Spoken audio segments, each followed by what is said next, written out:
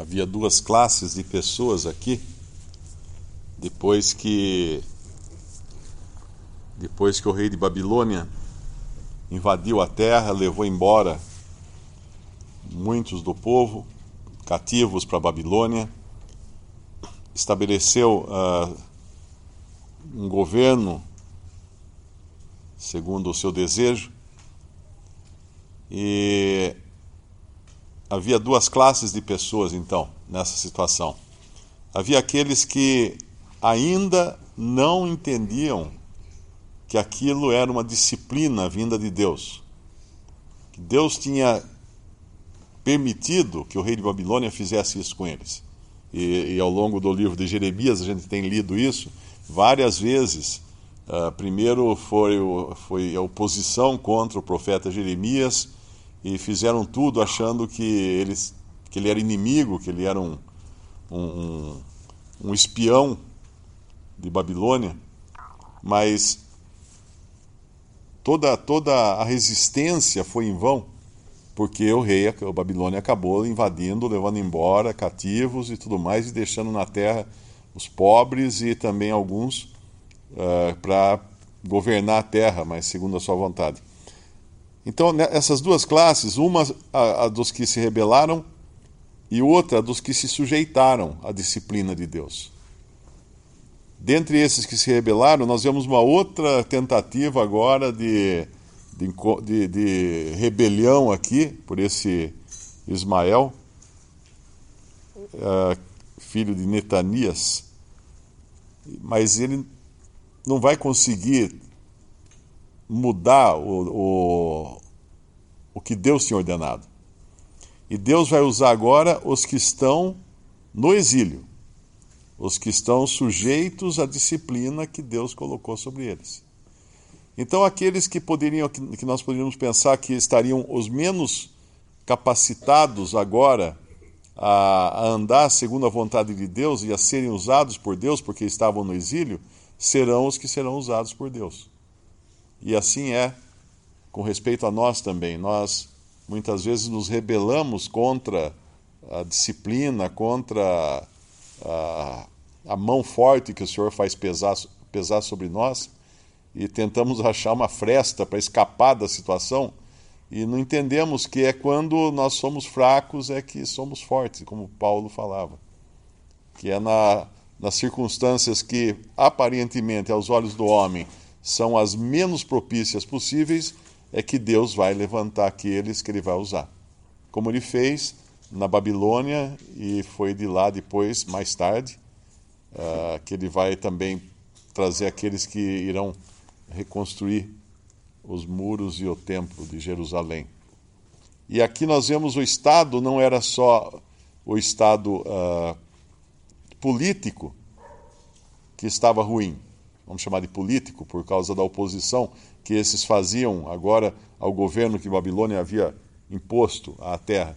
Existe também o estado ruim religioso. A condição, vamos chamar assim, a condição religiosa deles também era das piores possíveis. É só a gente ver aqueles que chegam no versículo 4. Sucedeu, pois, no dia seguinte, depois que ele matara Gedalias, sem ninguém o saber, que vieram homens de Siquém, de Siló e de Samaria, 80 homens, com a barba rapada e as vestes rasgadas, e retalhando-se, e trazendo nas suas mãos ofertas e incenso para levarem à casa do Senhor. Ora, não havia nada disso na lei de Deus, de alguém para trazer ofertas à casa do Senhor, tinha que rapar a barba, tinha que rasgar as vestes, tinha que se retalhar, pegar lâminas e cortar o corpo, porque isso os profetas de Baal faziam. Tem uma outra passagem, eu não sei se é lá quando fala do profeta Elias, né, se não me engano, dos que se cortavam a si mesmos, os profetas de Baal. Então, essa era a condição do povo agora.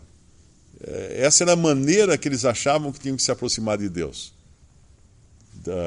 E no entanto, quando no versículo 6 diz que saindo-lhes ao encontro, Ismael, filho de Netanias, desde Mispá, ia chorando. E sucedeu que, encontrando-os, lhes disse: Vinde a Gedalias, filho de Aicão. Sucedeu, porém, que, entrando eles até o meio da cidade, matou-os Ismael, filho de Netanias, e os lançou num poço, ele e os homens que estavam com ele. Mas houve entre eles 10 homens que disseram a Ismael: Não nos mates, porque temos no campo tesouros, trigo, cevada, azeite e mel. E ele, por isso, os deixou e não os matou entre seus irmãos. Ora, aqui é um fingimento atrás de outro fingimento, uma hipocrisia atrelada a outra hipocrisia. Primeiro o Ismael, que sai chorando ao encontro desses que vêm agora, desses que vêm se cortando e com vestes rasgadas, em aparente humilhação. E aí ele poupa alguns dentre eles, por quê? Porque eles tinham tesouros no campo. Ou seja, a própria humilhação deles era só conversa, não tinha nada a ver. Era fingimento, era hipocrisia. E assim é o homem religioso também.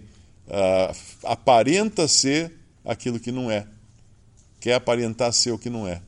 E assim estava a nação de Israel.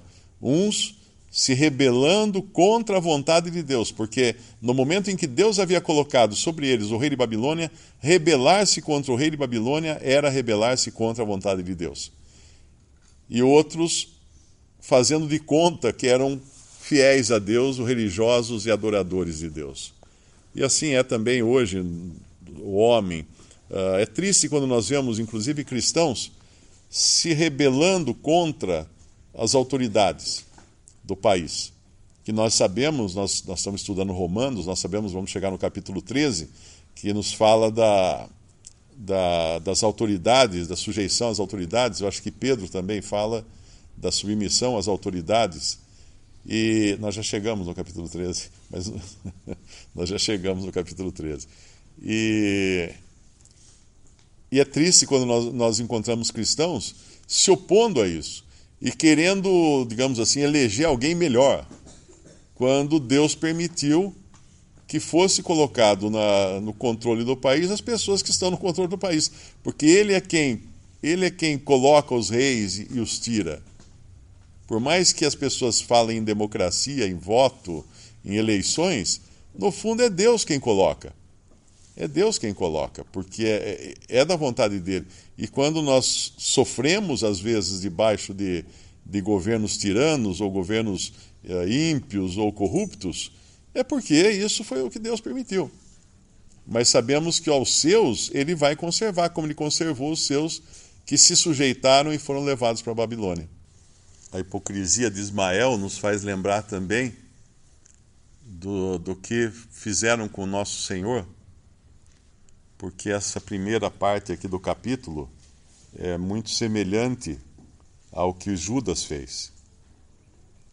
Quando fala de comeram pão juntos, sucedeu, porém, no mês 7º, que veio Ismael, filho de Netanias, filho de Elisama, de sangue real, e com ele 10 homens, príncipes do rei Gedalias, filho de Aicão e Mispá, e comeram pão juntos ali em Mispá. E levantou-se Ismael, filho de Netanias, com os 10 homens que estavam com ele, e feriram a espada a Gedalias, filho de Aicão, filho de Safã, matando assim aquele que o rei de Babilônia havia posto por governador sobre a terra. Isso foi um ato de traição, e das traições mais torpes que podem existir, não é? Porque ele vai fazendo de conta que está tudo bem, que está tendo comunhão, comem pão juntos, e acho que tem um versículo que fala: aquele que comeu do meu pão levantou contra mim o seu calcanhar. Se não me engano, tem um versículo que fala assim, né, no Antigo Testamento, referindo-se, obviamente, a Judas e ao que ele fez com o Senhor. Então, um ato de traição que reflete bem aquilo que foi feito com o Senhor aqui na terra. Salmo 49? Salmo 41, versículo 9. Até o meu próprio amigo íntimo em quem eu tanto confiava, que comia o meu pão, comia do meu pão, levantou contra mim o seu calcanhar. Isso referindo-se profeticamente, referindo-se a Cristo e a Judas. Como se não bastasse o exército dos caldeus, o rei da Babilônia, vindo até Jerusalém, colocando fogo, levando o povo cativo, destruindo, matando. Nós vemos aqui que um homem da linhagem real, nos fala a palavra. Não havia mais reis, né? Foi o último rei que houve. Mas ele era da linhagem real. E ele próprio estava semeando esse terror no meio do próprio povo de Judá, matando os judeus, matando da sua própria família, né, da raça, e também matando os caldeus que estavam ali na terra.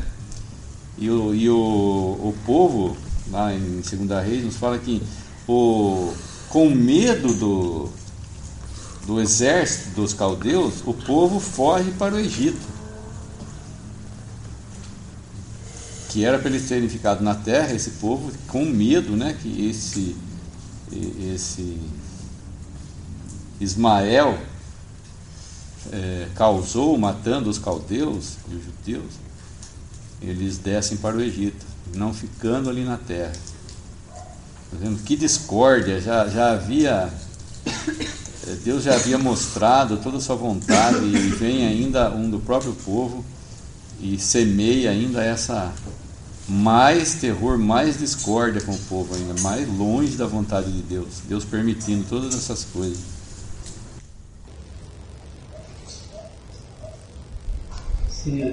Esse povo, nós vemos Deus, eles viram tudo que foi feito, né, a eles, e pareciam cegos, né, e Deus ainda amando eles. Nós vimos no capítulo anterior, o capitão da guarda, esse Nebuzaradão, no versículo 2 do capítulo 40, o capitão da guarda levou Jeremias e lhe disse: o Senhor teu Deus pronunciou este mal contra este lugar. Ele sabia que era Deus. O capitão da guarda de Nabucodonosor. O povo parece que cego, né? Mesmo assim aconteceu todo esse mal. Deus provê alimento para eles ainda, né? Deixa esse homem que eles mataram agora, Gedalias, no versículo 12 do capítulo 40. Tornaram então todos os judeus de todos os lugares para onde foram lançados, e vieram à terra de Judá, a Gedalias, a Mispa, e recolheram vinho e frutas no verão com muita abundância.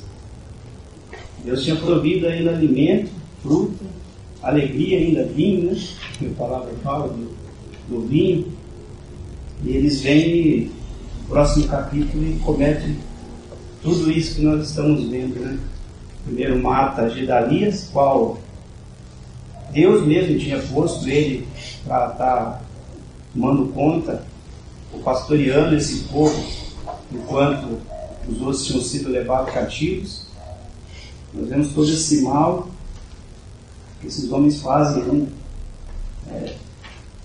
E fecharam os olhos e não viram tudo que Deus estava fazendo. Eles foram cativos, aconteceu tudo isso, mas Deus ainda estava provendo alimento para eles ali. Então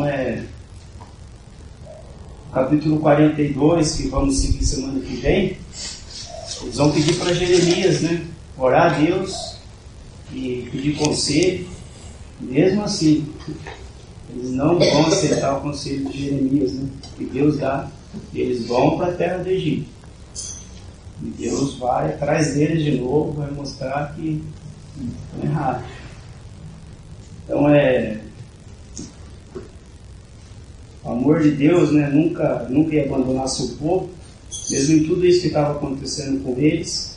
Ele proveu alimento, queria dar alegria, e eles não queriam. Só um detalhe aí aqui, interessante.